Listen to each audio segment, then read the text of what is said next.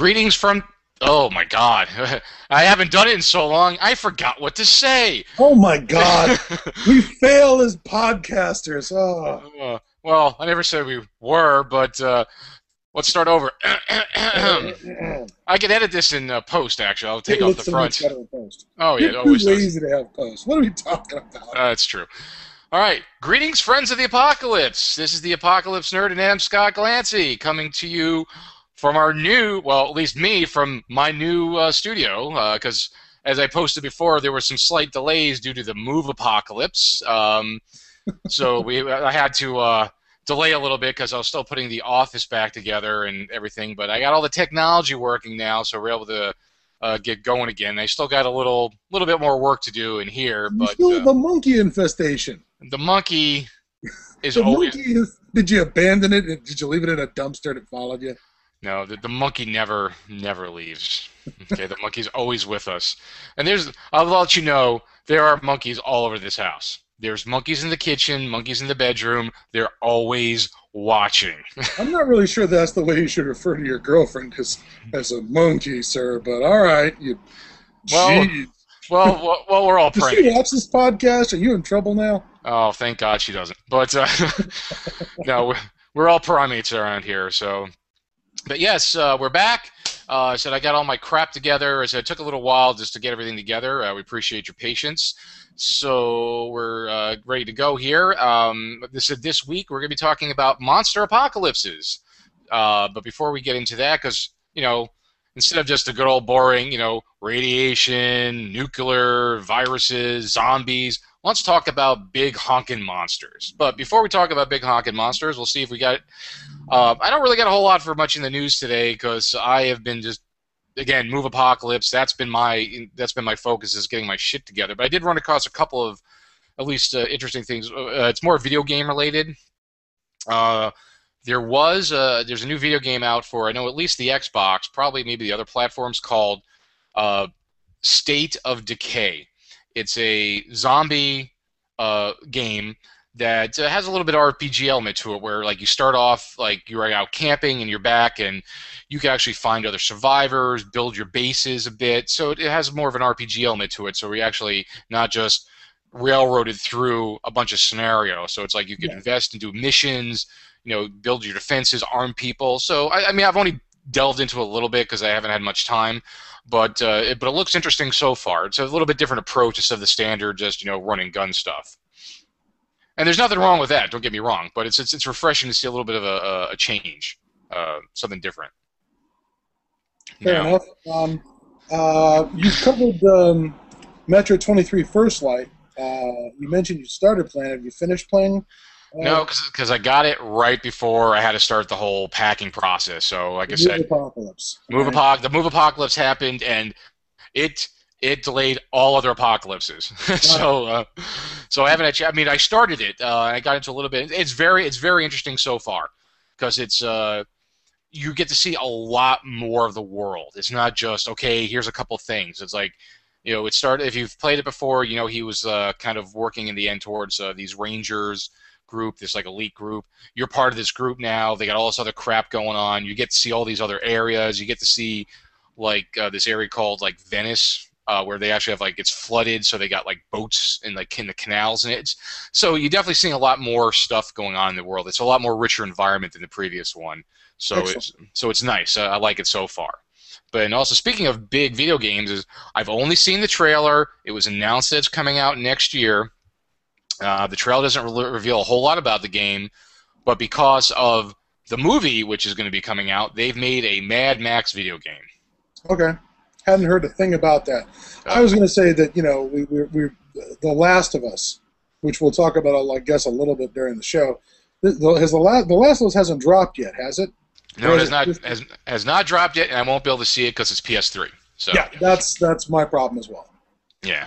So, but who knows? A lot of times when these games are exclusives on platforms, if they do well, they wind up eventually porting them into other platforms. So who knows? Maybe we'll see it. I'm not sure yet. But yeah, there is a trailer out there for the Mad Max video game. It just basically shows like car drives up, and it looks pretty badass. You're totally Max. this guy, you run across this guy laying in the road, and he's just like, please kill me, because he's like dying in the middle of the desert, just dried out, dying of thirst. He looks at his gun. He's got one shell in his shotgun, gets back in his car, and he's like, oh, don't leave me. And then next thing you know, the car's barreling down, and I'm going to run his freaking head over. And that's your trailer.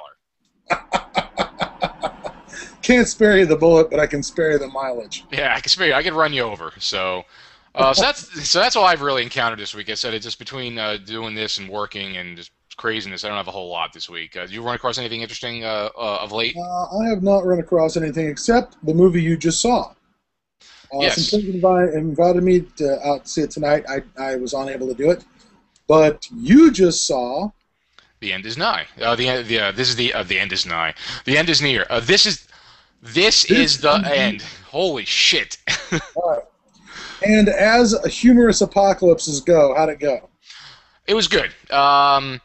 Most reviews say that there's a little bit of lull in the center, and that was true. It wasn't a very long movie. It's like $1.75.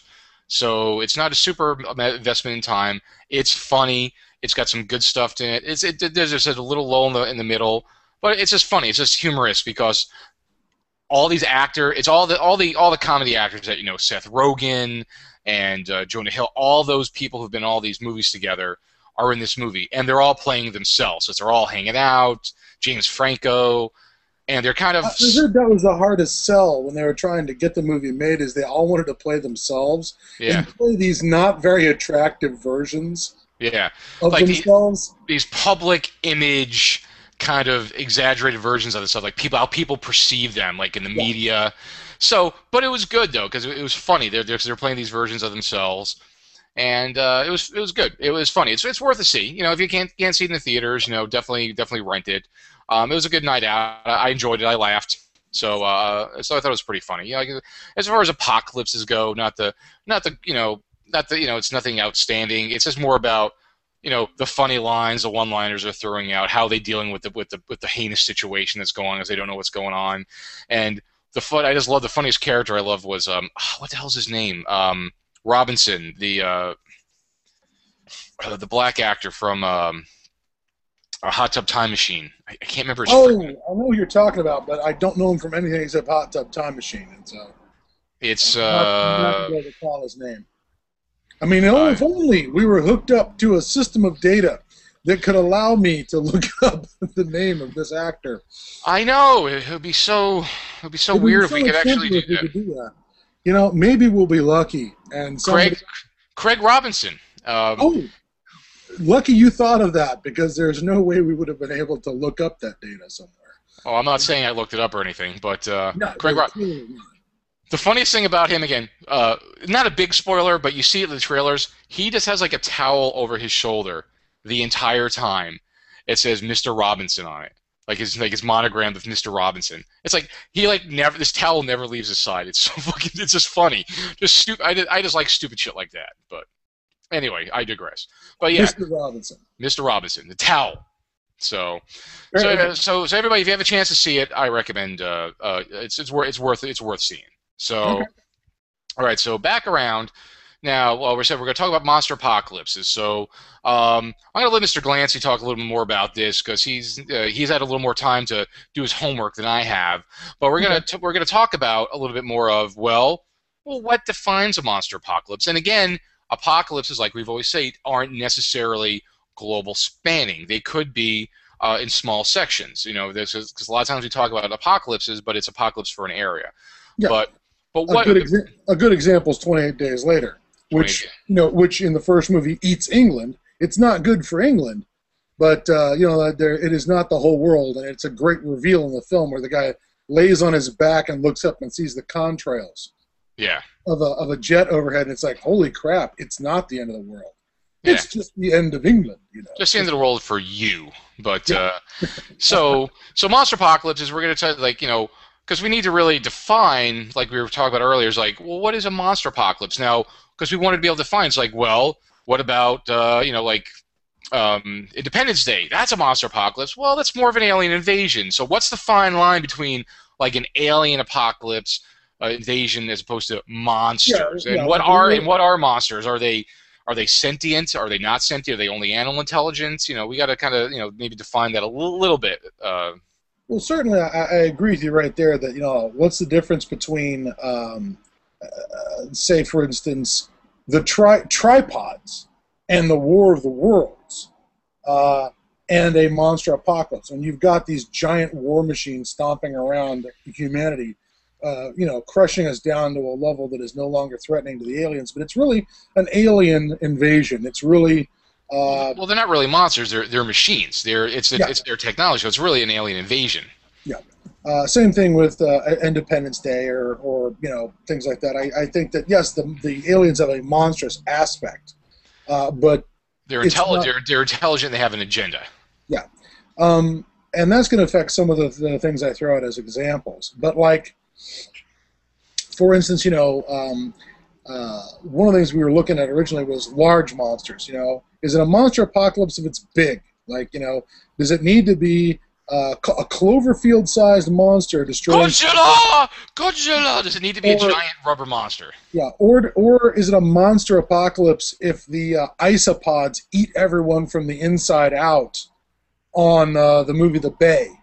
You know, where it has a disease plague sort of aspect to it, but it's not a microbe, it's a macrobe, it's a fucking organism.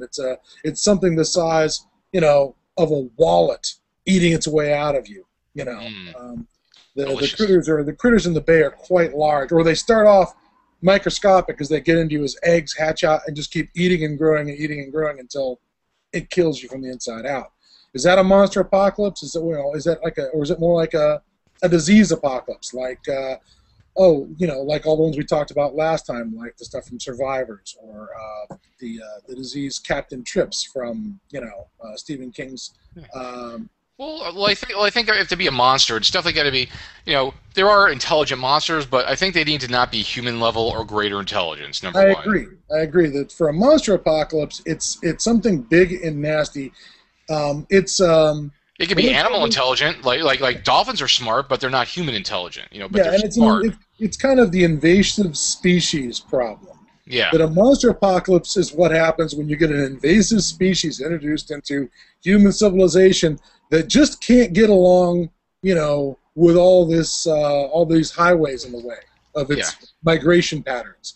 They may not be looking to eat us, but they're definitely going to stomp their way through our homes and. Well, because they definitely don't want us around, because again, we're in the way. Yeah. Like, so for instance, something like Cloverfield or the movie Pacific Rim, I'm not quite sure they count as a monster apocalypse, because where do you go from monster apocalypse to just monster movie, like a kaiju, like Godzilla? Godzilla. That's just a monster movie, because the monster always goes away at the end. They're always around. Has he destroyed a city? Absolutely. Is it an apocalypse for the city and they rebuild?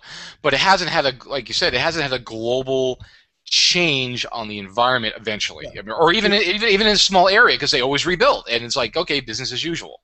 Yeah, it always resets to zero, sort of in a standard monster movie, in a giant monster movie, whether it's Godzilla or Cloverfield or whatever. Well, Cloverfield, you know, could have had a larger span, because they had all those killer little frickin' parasites on it that were fucking scary. Those are the best part, especially when they're, you know, night vision cam in the subway and they're coming right. They're like, "Oh my God, what is that?" That was the best. When the rats are running, where you're in the subway, the rats first. All the rats are going this way. That is a sign.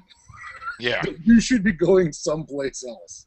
So I think it really, at this point, because since they supposedly killed it and there's been no follow up, it's not really an apocalypse, you know, but it could have turned into it. And Pacific Rim, which is coming out, like you mentioned, I don't know enough about it. All I know is it's like giant monsters come to our dimension and want to destroy us all, and we come up with big fighting machines to fight them. So is it just a big fighting monster movie like Transformers, or does it eventually lead to apocalypse? I don't know, because we haven't seen it yet. Yeah. But I don't think it's going to be. I don't think it's going to be about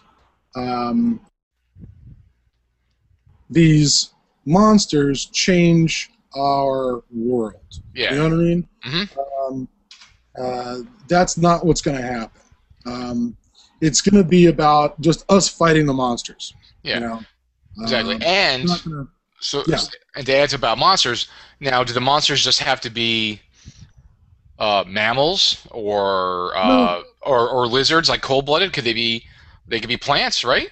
yeah. Well, we will get to the Triffids, I promise, because Oh I yeah, no, I think was the saying, well, Triffids, but the monster could be, it could be monster plants as well, right? yeah, It's not just a, you know, big snarly teeth clawed, you know, thing stomping around tearing your head off. yeah. In fact, I would throw out, not only is there plants the problem in Day of the Triffids, there is a Japanese anime called Nausicaa and the Valley of the Winds, which is this. It's a movie and it's also a long running manga cartoon, I think, from long ago, like the 80s, I think, where the problem was again an invasive species. Humanity has been pushed to the brink of extinction by something called the toxic jungle, which is some sort of new life that's arrived on Earth. There's just this jungle that spits out spores that are, inimical to human life. And this new invasive species, this new environment, has terraformed Earth until humanity is pushed into these little tiny islands where they can only people they can be places you can survive are places where there's a lot of wind blowing the spores away. So coastlines and things like that. And it's certainly That almost reminds me of there is a who freaking wrote it?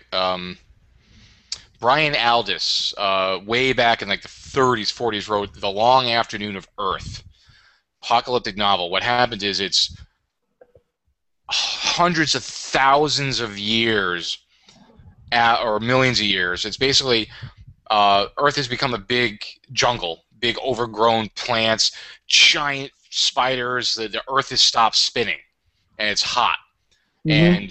and it's very sci-fi, and like humans are just these little insignificant specks there now. We're still around, but the overgrown jungle, giant things, because like I remember the spiders because they catch a ride on the spiders because they've made these web trails between the Earth and the Moon because it's all stopped moving. It's all just kind of just sitting there, and like they go out into space to the Moon. It just kind of reminded me of that real quick. Brian Aldiss, Long Afternoon of Earth, very very early apocalyptic novel.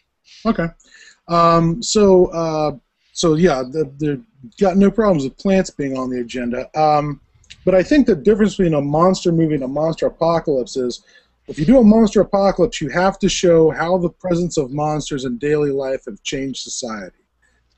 It's got to show that the world's a different place now. Cloverfield and Pacific Rim just the world under siege. They don't show what happens when we have to readjust our entire way of living to the where there are monsters. Yeah. Um, So I think that's pretty good parameters to work with. So let's maybe delve into some possible movies okay. or that are definitely apocalypse. Now, I think let's save Dave. We're gonna definitely talk about Day of the Triffids guy. Yeah, Day of the Triffids guys. that is the classic first one. Classic. It's really the first one out of the bag, and it is, as far as I can tell, it's the first one out of the bag, and it is and that in a minute. There are others. We'll cover a few other goodies first. The first time I realized there was such a thing as monster apocalypse was that movie Monsters. Monsters, yes. Yeah. We've both seen that. Do you want to give the run up on Monsters, or should I? No, Monsters. It's basically it's not really an invasion, but we stopped. If I remember correctly, these alien like pods or plants are dropping from the frickin' sky, and they all kind of go around the whole like northern part of Mexico, and they start spreading around and attacking, and they're kind of very big octopus-like walking creatures, and so they come in. There's large battles, and eventually the lines are drawn where there's this whole like forbidden zone, Contaminated. Contaminated zone. Zona de contaminación. That covers from like the south of the U.S. border into Mexico, and they've isolated it on our border. They have these giant walls, and it's changed, the environment, because sometimes they come over the wall, sometimes they're around, but they generally stay within their areas. And the premise of the movie is, again, it's changed society because you have these things that are always there. They've destroyed huge swaths of land, and there's always a threat of them breaking out. So they got to kind of keep control of it so they don't engulf the whole world. And the premise of this. Plus, the problem with the Mexicans are getting their country bombed on a regular basis by the Americans who are coming over to fix the monster problem, but they're flattening huge swaths of Mexico in the process. Well, you got to get rid of the monsters. So there's going to be collateral damage, and they're not American voters. So what does Congressman douchebag care that we're dropping bombs, in the suburbs of Mexico City? He doesn't. So basically, the premise of the movie is that, and it's a reporter is in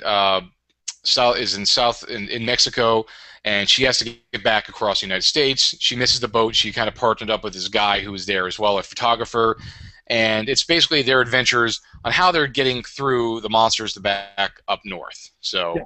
You see a lot of once they get into the quarantine zone. You see a lot. You see some monsters. You see destruction. People are still living there, in certain areas, especially on the borderlands. Yeah, they did a good job of showing that this creating a world, and then here's the really creepy thing: this film uses a lot of CGI, and they used it very smart because a lot of their CGI is things like road signs. They went and just filmed Mexican government checkpoints and things, and changed the signs instead of customs to atención, zona de contaminación, and put up all this information in Spanish about monsters and things like that beyond this point, and they did a great job of taking the environment of Mexico, which looks a little fucked up. In fact, I think they used. When they get into Texas, didn't they use some of the area of Texas that had been recently hit by a hurricane? They might. I think they did because Mexico is basically it's the Hollywood backlot for the apocalypse. So it's already you got pre-built sets. Yeah. No offense to our brothers to the south, but yeah. Well, it's the same thing for the Russians. Their country is already pre-apocalypsed. So Monsters was the first one I noticed, but then it made me realize that there was that, 8 years earlier, there's that bad Matthew McConaughey, Christian Bale film, Reign of Fire, where we've destroyed civilization with fire-breathing dragons, which, okay, not sure I'm quite buying that, but... how they all came back, and I can't remember. Did they clone them, or they woke up because they've been hibernating for thousands of years? They're digging a subway tunnel in London, and they hit Dragon. I mean, that's as far as I can tell. They're digging down, and somebody hit that that layer of dragon that the Earth has that goes all the way around. Didn't you learn about that in geography or whatever? Exactly, and so right between the magma and the crust is Dragon. So they struck Dragon. The Dragon shoot out of the hole, not unlike a geyser of petroleum, really, and proceed to set fire to fucking everything. And on the one hand, I like the idea that half the reason they fucked us up is because they burn everything, forests, crops. I mean, that every single fire is a problem, and because apparently they're eating the ash or something, so they're burning everything down so it'll be edible. Eating ash is kind of. I don't get it. Yeah, I don't get it. What's with their digestive tract? Look, it's a 10-hit die monster. It can only use its breath weapon twice a day. If the monster manual taught us anything about dragons. Well, I did like how they tried to be a little pseudoscientific with it, like how it actually formed the fire. I mean, with the two different spouts and with the different chemicals that come out. So I mean, that kind of stuff was interesting. But the whole thing, it's like I don't remember, but there must have been like a million of them or something, because it's like, how did we not defeat them? Yeah. Okay. Yeah, they can maneuver better than our aircraft. Okay, but I think our aircraft could probably fly faster. Okay, maybe helicopters. I don't know, heat-seeking missiles, fire dragons. What about all these wonderful anti-aircraft defenses we have? Couldn't we have taken those fuckers down with that?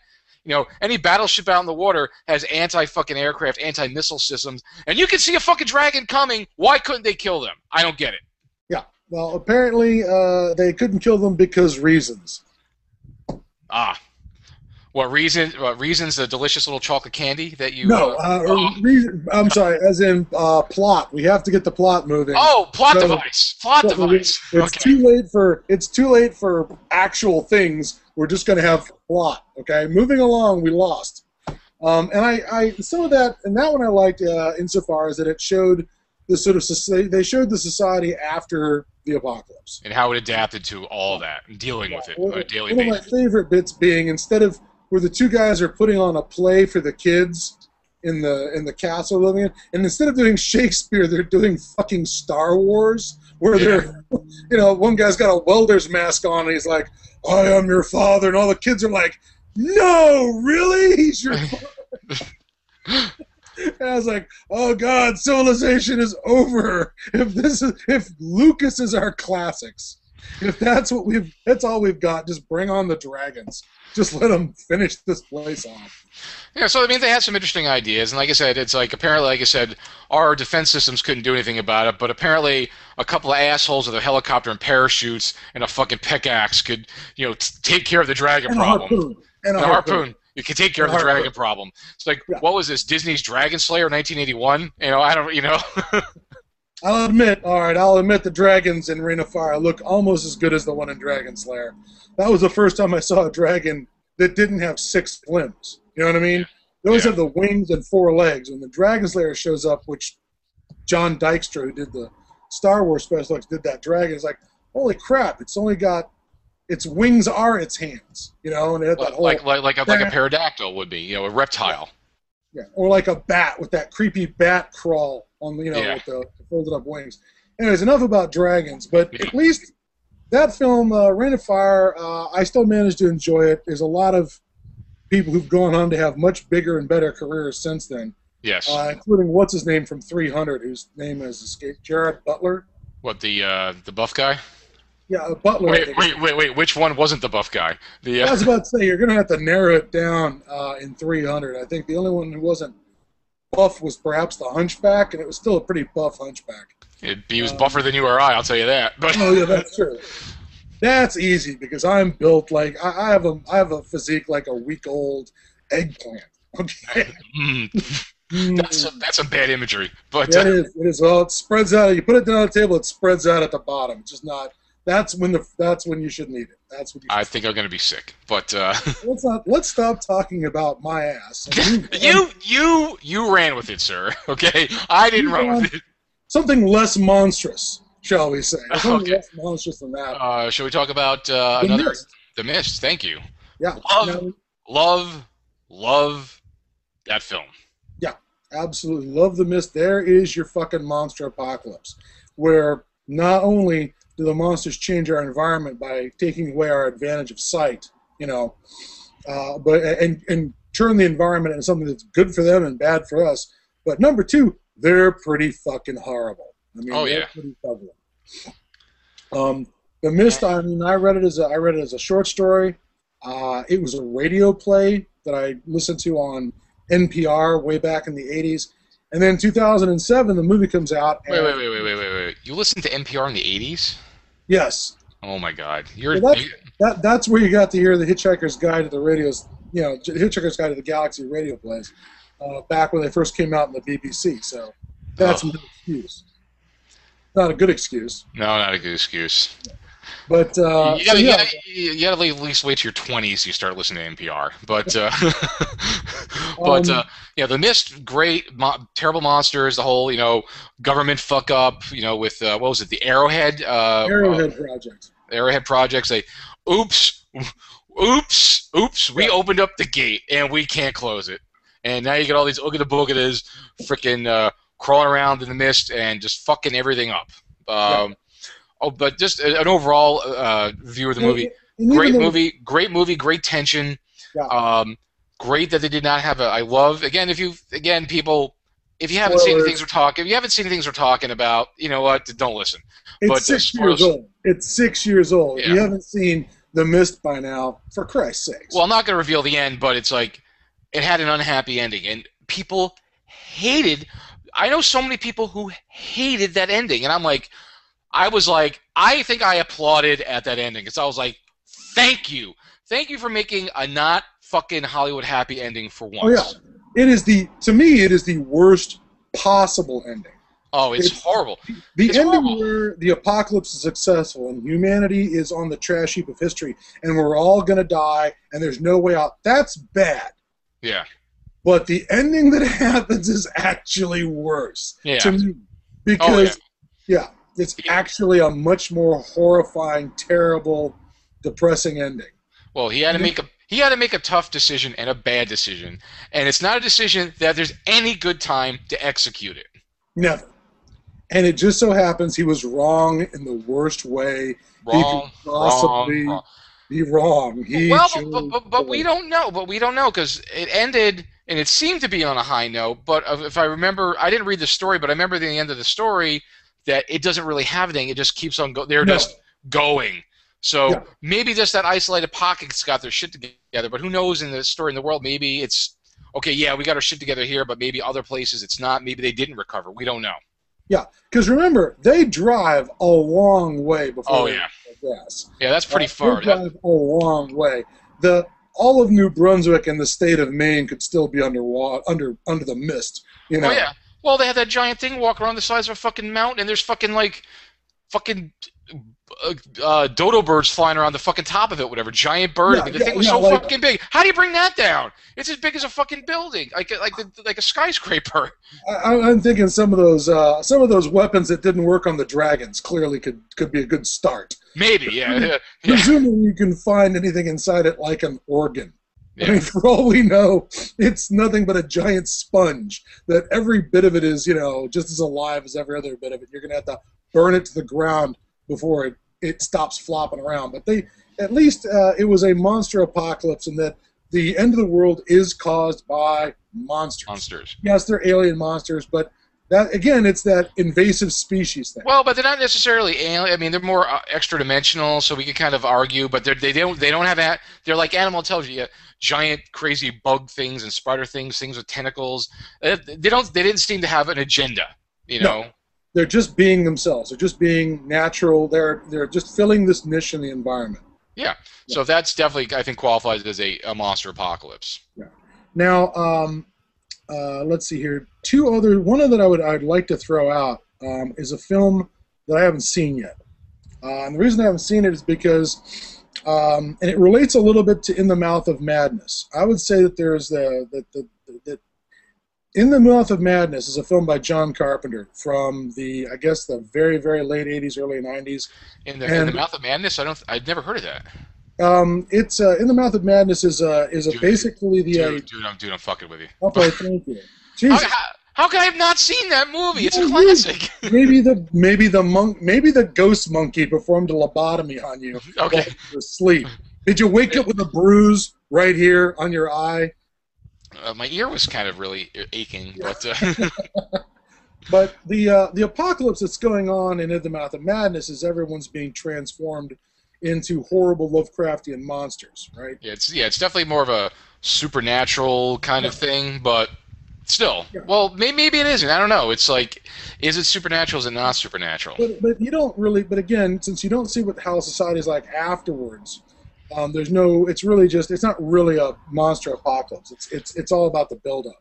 Now, the movie Dead Shadows is a French film, and if you go out and you look up the trailer online, it will knock your socks off. It's very much like that, except instead of the the writing of this writer changing the world because people read his writing and believe in it. That reshapes the world. The way that, when people believed in the Bible, that belief changed the world, so we lived in a biblical world. Well, now that this horror writer sells more books than the Bible, our world's turning into the horror world that he wrote because of the strength of human belief or whatever. I guess that's what's going on in Mouth of Madness. In Dead Shadows, it's just a creepy meteorite or comet goes by the Earth, and everyone starts to turn into horrible creatures.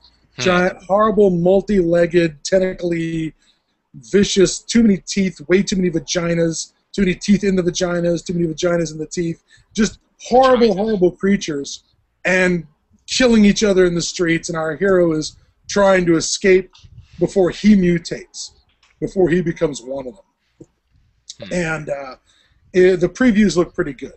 And certainly it looks like the whole, if you look at the previews, it looks like the whole city of Paris is being destroyed by some giant Lovecraftian Cthulhu-sized amorphous monster at the end. So I'd say it's clearly a fucking monster apocalypse. Even if I haven't seen it, it's not just a little corner of the world. It's everybody. The problem is everywhere. That's true. Sounds good. I'll have to look that up. We tried to get it for the film festival, for the H.P. Lovecraft Film Festival, but it just didn't happen last year. Oh, okay.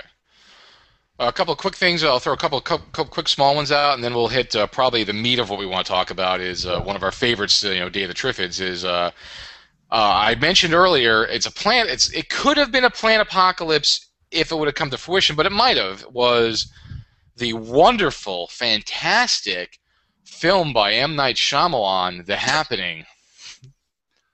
That's another plant apocalypse. It is a plant apocalypse. They're sending out these pheromones to make people want to kill themselves. So it was kind of, transforming the environment because, unless you had love in your soul, you wouldn't be affected by the pheromones. Yeah, I know. But it could have, wiped out humanity, and apparently everything was cool, and then at the end, oh my God, it's happening again. So it could have turned into an apocalypse to where there wasn't many people left because the Earth was getting pissed and trying to tell us, hey, you better watch yourself. So it potentially could have been apocalyptic, but not very good. Because it doesn't show what happens afterwards, it's more of a disaster movie. Exactly. It's more like The Bay. I mean, I love The Bay. But it's a disaster movie, not an apocalypse. Yeah. And then the only things I'd mention is that technically, sure, zombies are a monster apocalypse, but it's such a huge category, it stands on its own. Yeah, they have their own apocalypse, zombies. So. But I would like to throw in Stakeland from 2010. Yes, again, fantastic movie. Low budget, super small budget. It is a small budget independent film, and I think it's a fantastic film. I do own it, but I will say at one point it does suffer from indie film syndrome. At one point, I will say that there does get to a point where it's like, oh my God, come on, enough with trying to create atmosphere and mood. Keep moving forward. Don't slow the story down, and they do. It has some serious lag. Yeah, but it's got strong ideas and very good. Very strong. Because it's vampires, but it does what I like. It actually turns vampires back into monsters. They're actually not, they're not, walking around and sparkling in the daylight, or even Bram Stoker type of, oh, I'm a gentleman. They're monsters, and that's it. They're there to feed and eat you. That's it. Yeah, no seduction, no Eurofag accents, yeah. no dressing like a headwaiter. They're just slithering, just dirty monsters, things. Yeah, and there's no organizations, there's no there's no covens, there's no tribes or Camarilla stuff. Yeah, none of that bullshit. They're just monsters, which I think is fantastic. Again, good film. I could say, yeah, that could be, we could say, is it a vampire apocalypse? But again, how do we classify vampires? But if we just classify these as monsters, yes, I'd say that definitely is a monster apocalypse. Yeah. And I think that's it's really one of the best ones. And the only other things I want to throw out are, that movie, the video game coming out, The Last of Us, has got its fungus zombies, but I don't know if they fill the role of zombies so completely. Maybe they're not really monsters, or like what I'm trying to define. But on the books department, there's David Gerald did a series of books called The War Against the Couture, and it is an alien invasion where the aliens aren't even bothering to show up and zap us with their death rays. They've just infested the earth with invasive species. Their plants are crowding out our plants. Their animal life is devouring everything that we've got: our crops, our livestock, our people. And the Couture are these giant, sort of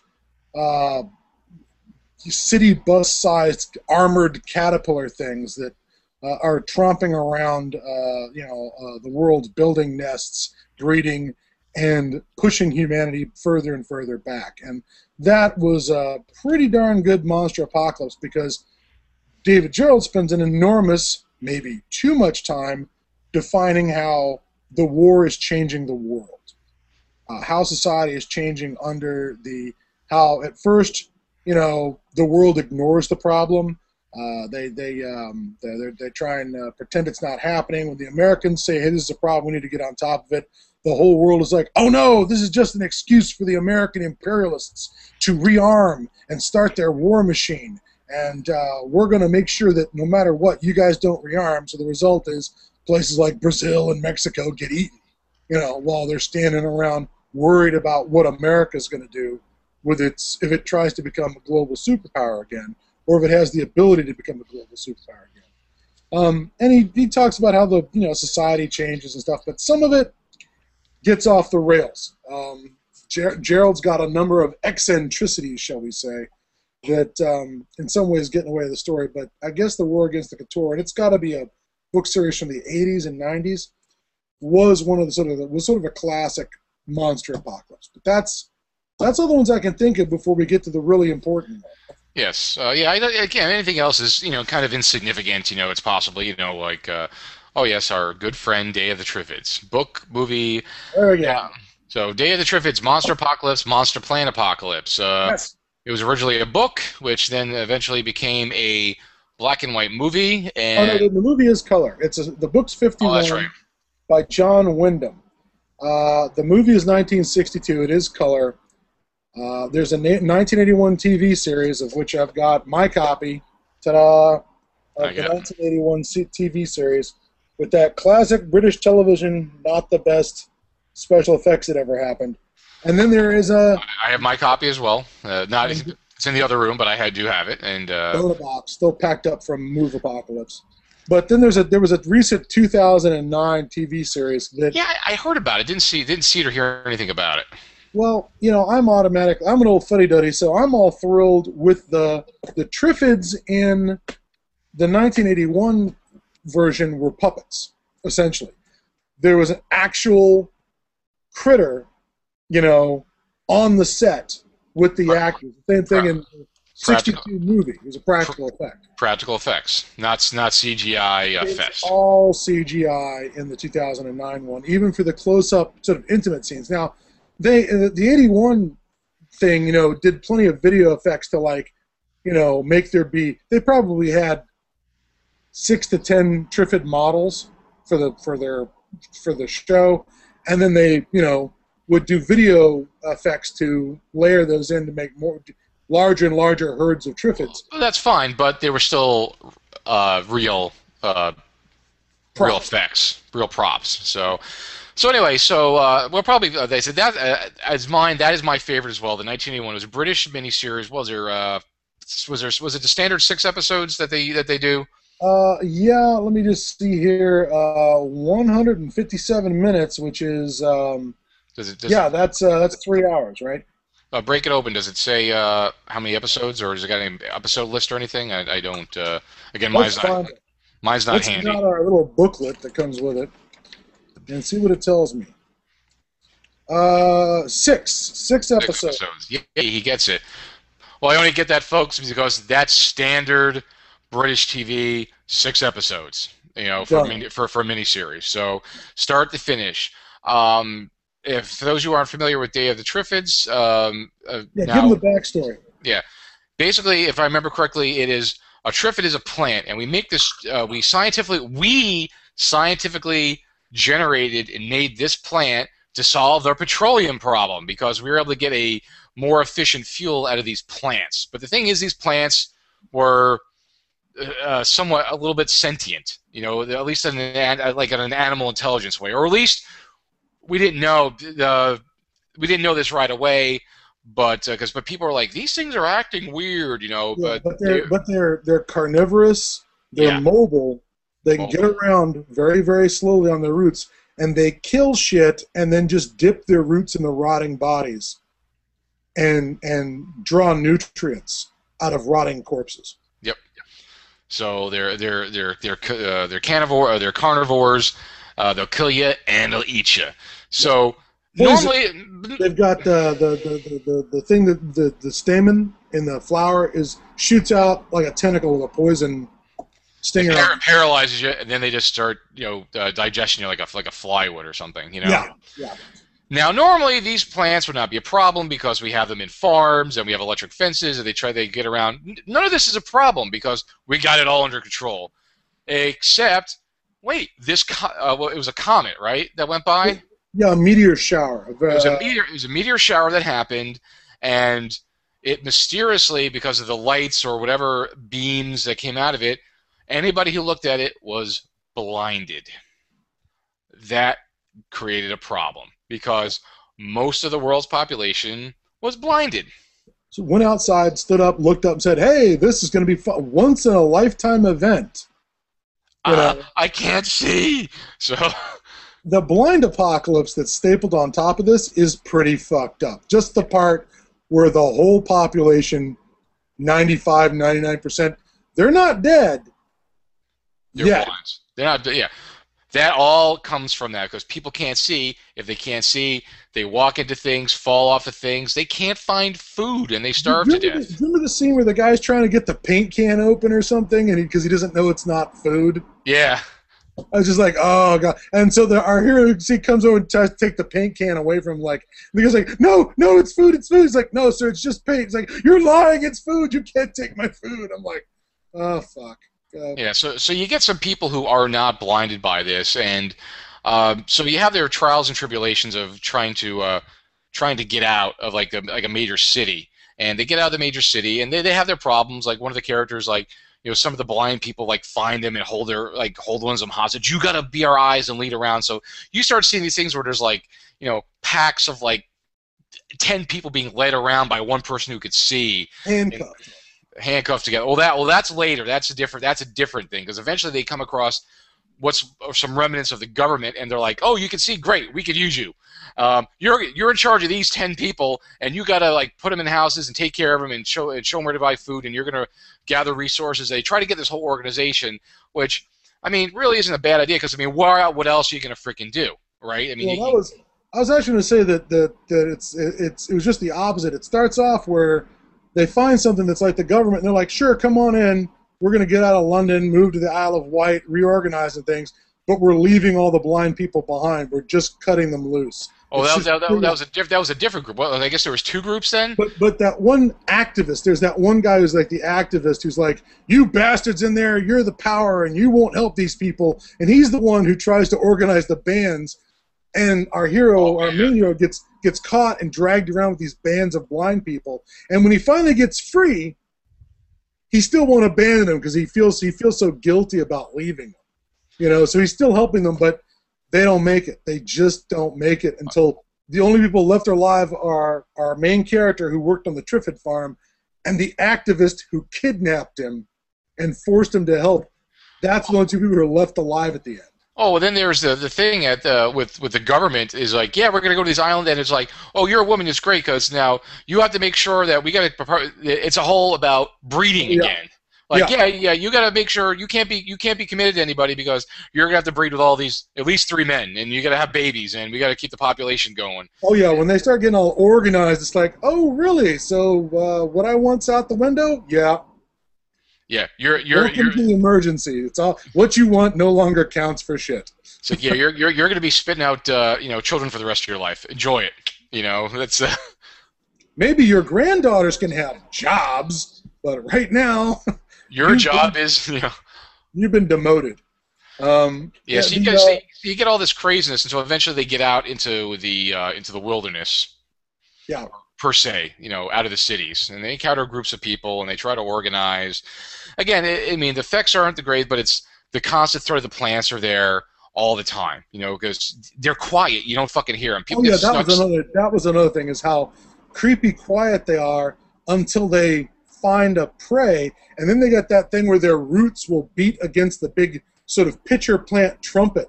That they have that flower that's like a pitcher plant's trumpet, and they beat against it. It makes this horrible knock, knock, knock, knock, knock, knock sound that the other plants can sense the vibrations and will all kind of like a zombie moan. Yeah. And then they all start flocking in. That's right. They sense vibration. They're like, don't move. They can't see, but they can feel your vibration. So they have to like. There's a couple of encounters where they Yeah, gotta stop, stay still, don't make it. You know. yeah. But Triffids and the 1981 series that you have and I have is the closest thing to the original book. Yeah. It's the closest thing to the original book, and it's a great.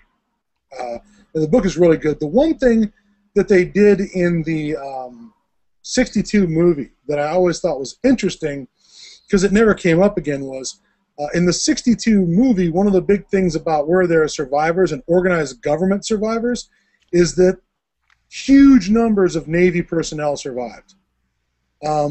Anyone who was in a submarine on station, you didn't surface Yeah.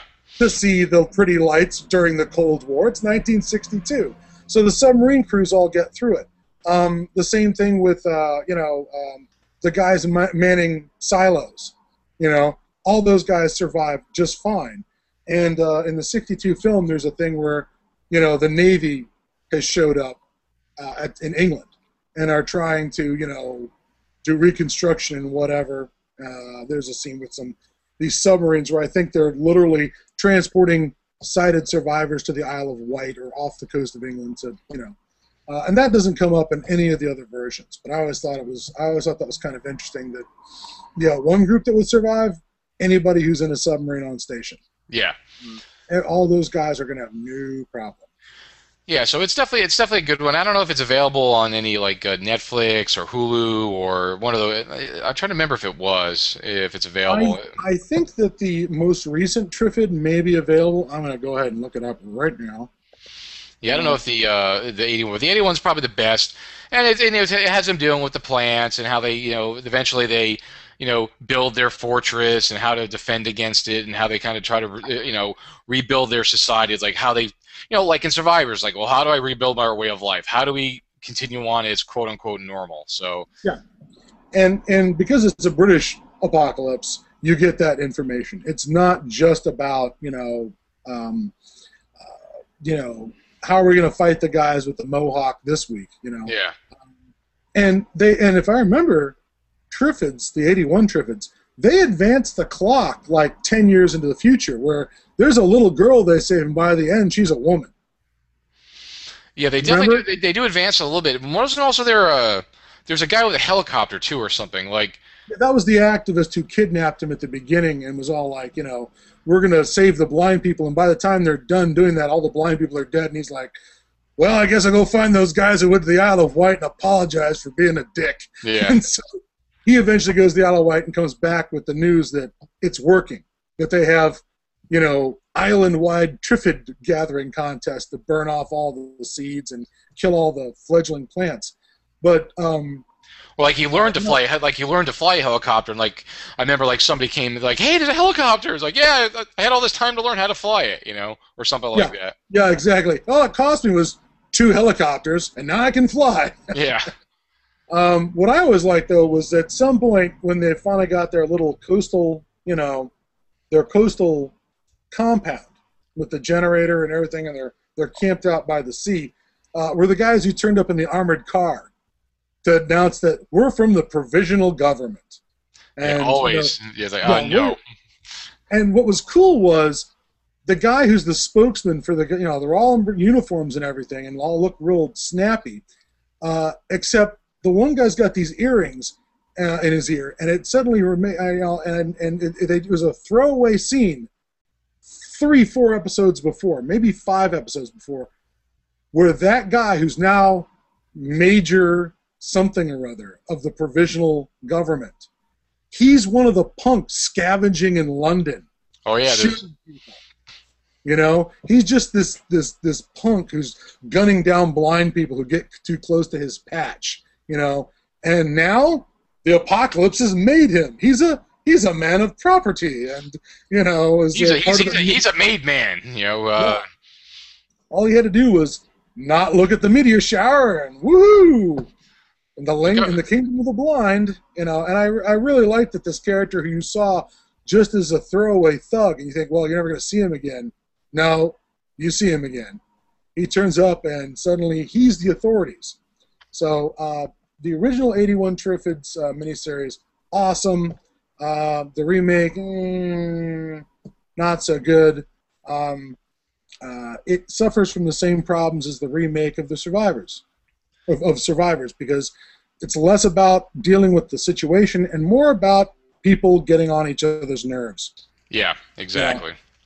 Yeah. Because sometimes, not to sound like grognards, but sometimes the older stuff is better because they just did it better. They didn't, they just tried to tell a good story. Yeah.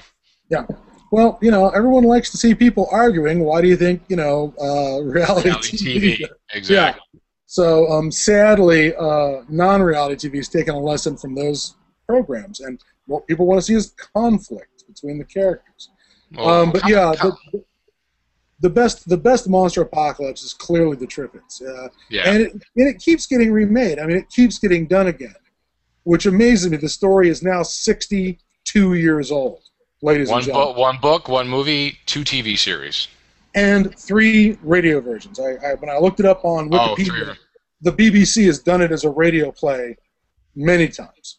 And that just, and God knows. It's very deserving. There may be some comics out there. I am not aware of them. It could be. Triffids keeps coming back for more. And certainly the whole blind apocalypse thing is freaking horrible. We are 2 fucking delicate organs away from being somebody else's breakfast. Yep. Yeah, and that really is unnerving in the Triffids. That's the only thing that keeps us ahead. That's gone, we're fucked. We're totally screwed. So. Yeah. So, folks, if you can, check it out. Definitely worthwhile. Probably our best recommendation for a monster apocalypse. Yeah. Check it out. Again, the 1980, was it 81? 81. 81 British TV series. I think it is available on disc in our region. I think they came out did they come out with an our region version? Is yours? Yeah, mine is NTSC, Region 1. So okay, that's Yeah, that's us. They did come out with I think the first version I had was the Region 2 version, but then they came out with a American version, so I got the American version just because it works better with the system. So, again, folks, you can check that out. All right, well, so we've talked a lot of monster apocalypses, some good recommendations there. If anyone's seen Dead Shadows, if there's anyone out there who's seen Dead Shadows, the French film, please comment on the YouTube page. I'd love to hear somebody's take on it. I have not been able to track it down yet, but I'm hoping to do that very soon. Cool, very good. Just to let you guys know, next show, 2 weeks, we're going to talk about comics and graphic novels in the apocalypse. I have an extensive collection of graphic novels and some comics myself for the apocalypse. There's a fair amount of stuff out there. Not just talking about zombie comics. There's a bazillion of them ever since the whole zombie thing took off. But I got a lot of old school ones, and we're going to be having a guest on next week, William T. Thrasher, who was on us previously when we were talking about games. Because I was talking to him about comics, and he's like, "Oh, what about this and that?" So he had a couple of post-apocalyptic comics that I'd never heard of. So we're going to be having him join the conversation on the next show, which will be in 2 Mondays from now. So excellent. All right. So again, I don't not very I don't have a lot to say this time because again I've been dealing with my move apocalypse. But as I always say, that and the monkey lobotomized you when you were sleeping. I've warned you about that monkey. I can't do anything about it. But not now that it's planted the chip in your head. What was that? What? But again, folks, be social media responsible. I said if you like the podcast, like it on YouTube, like our Facebook page, share it with your friends, let other people know about it, because the more people we have listening, the more followers we have, the more the word gets spread. So, follow us on Twitter, go to the blog, follow the Facebook page. Again, tell your friends, because Facebook page has been pretty static. I haven't got over about 50-something people in a while, so if you haven't liked it yet and you are watching, like it. Tell your friends to like it. Share it on on your page. Share it around the internet. Again, watch on the YouTube, like the YouTube ones. And again, now that I've, once I get settled in, I'm going to be able to go back to working on the audio. I promise. Yes, I know it's another Jared promise that, oh, he'll get around to it eventually, and I will get the audio thing squared away so I could get on iTunes, so you'll be able to just subscribe to the podcast and listen to the audio. I am working on that. I promise once I get this house in order. All right. A likely story. But nonetheless, we noticed that you're clearly not in the same room you started in, so there has been some forward progress for moving Prime Base. Yes, it is now in a new location, more north, a little bit more away from the contaminated zone, so it's a little safer theoretically. We'll see what happens. All right, I guess we're signing off then. I have no last words necessarily, except, if you haven't seen Triffids, you're only hurting yourself. Exactly.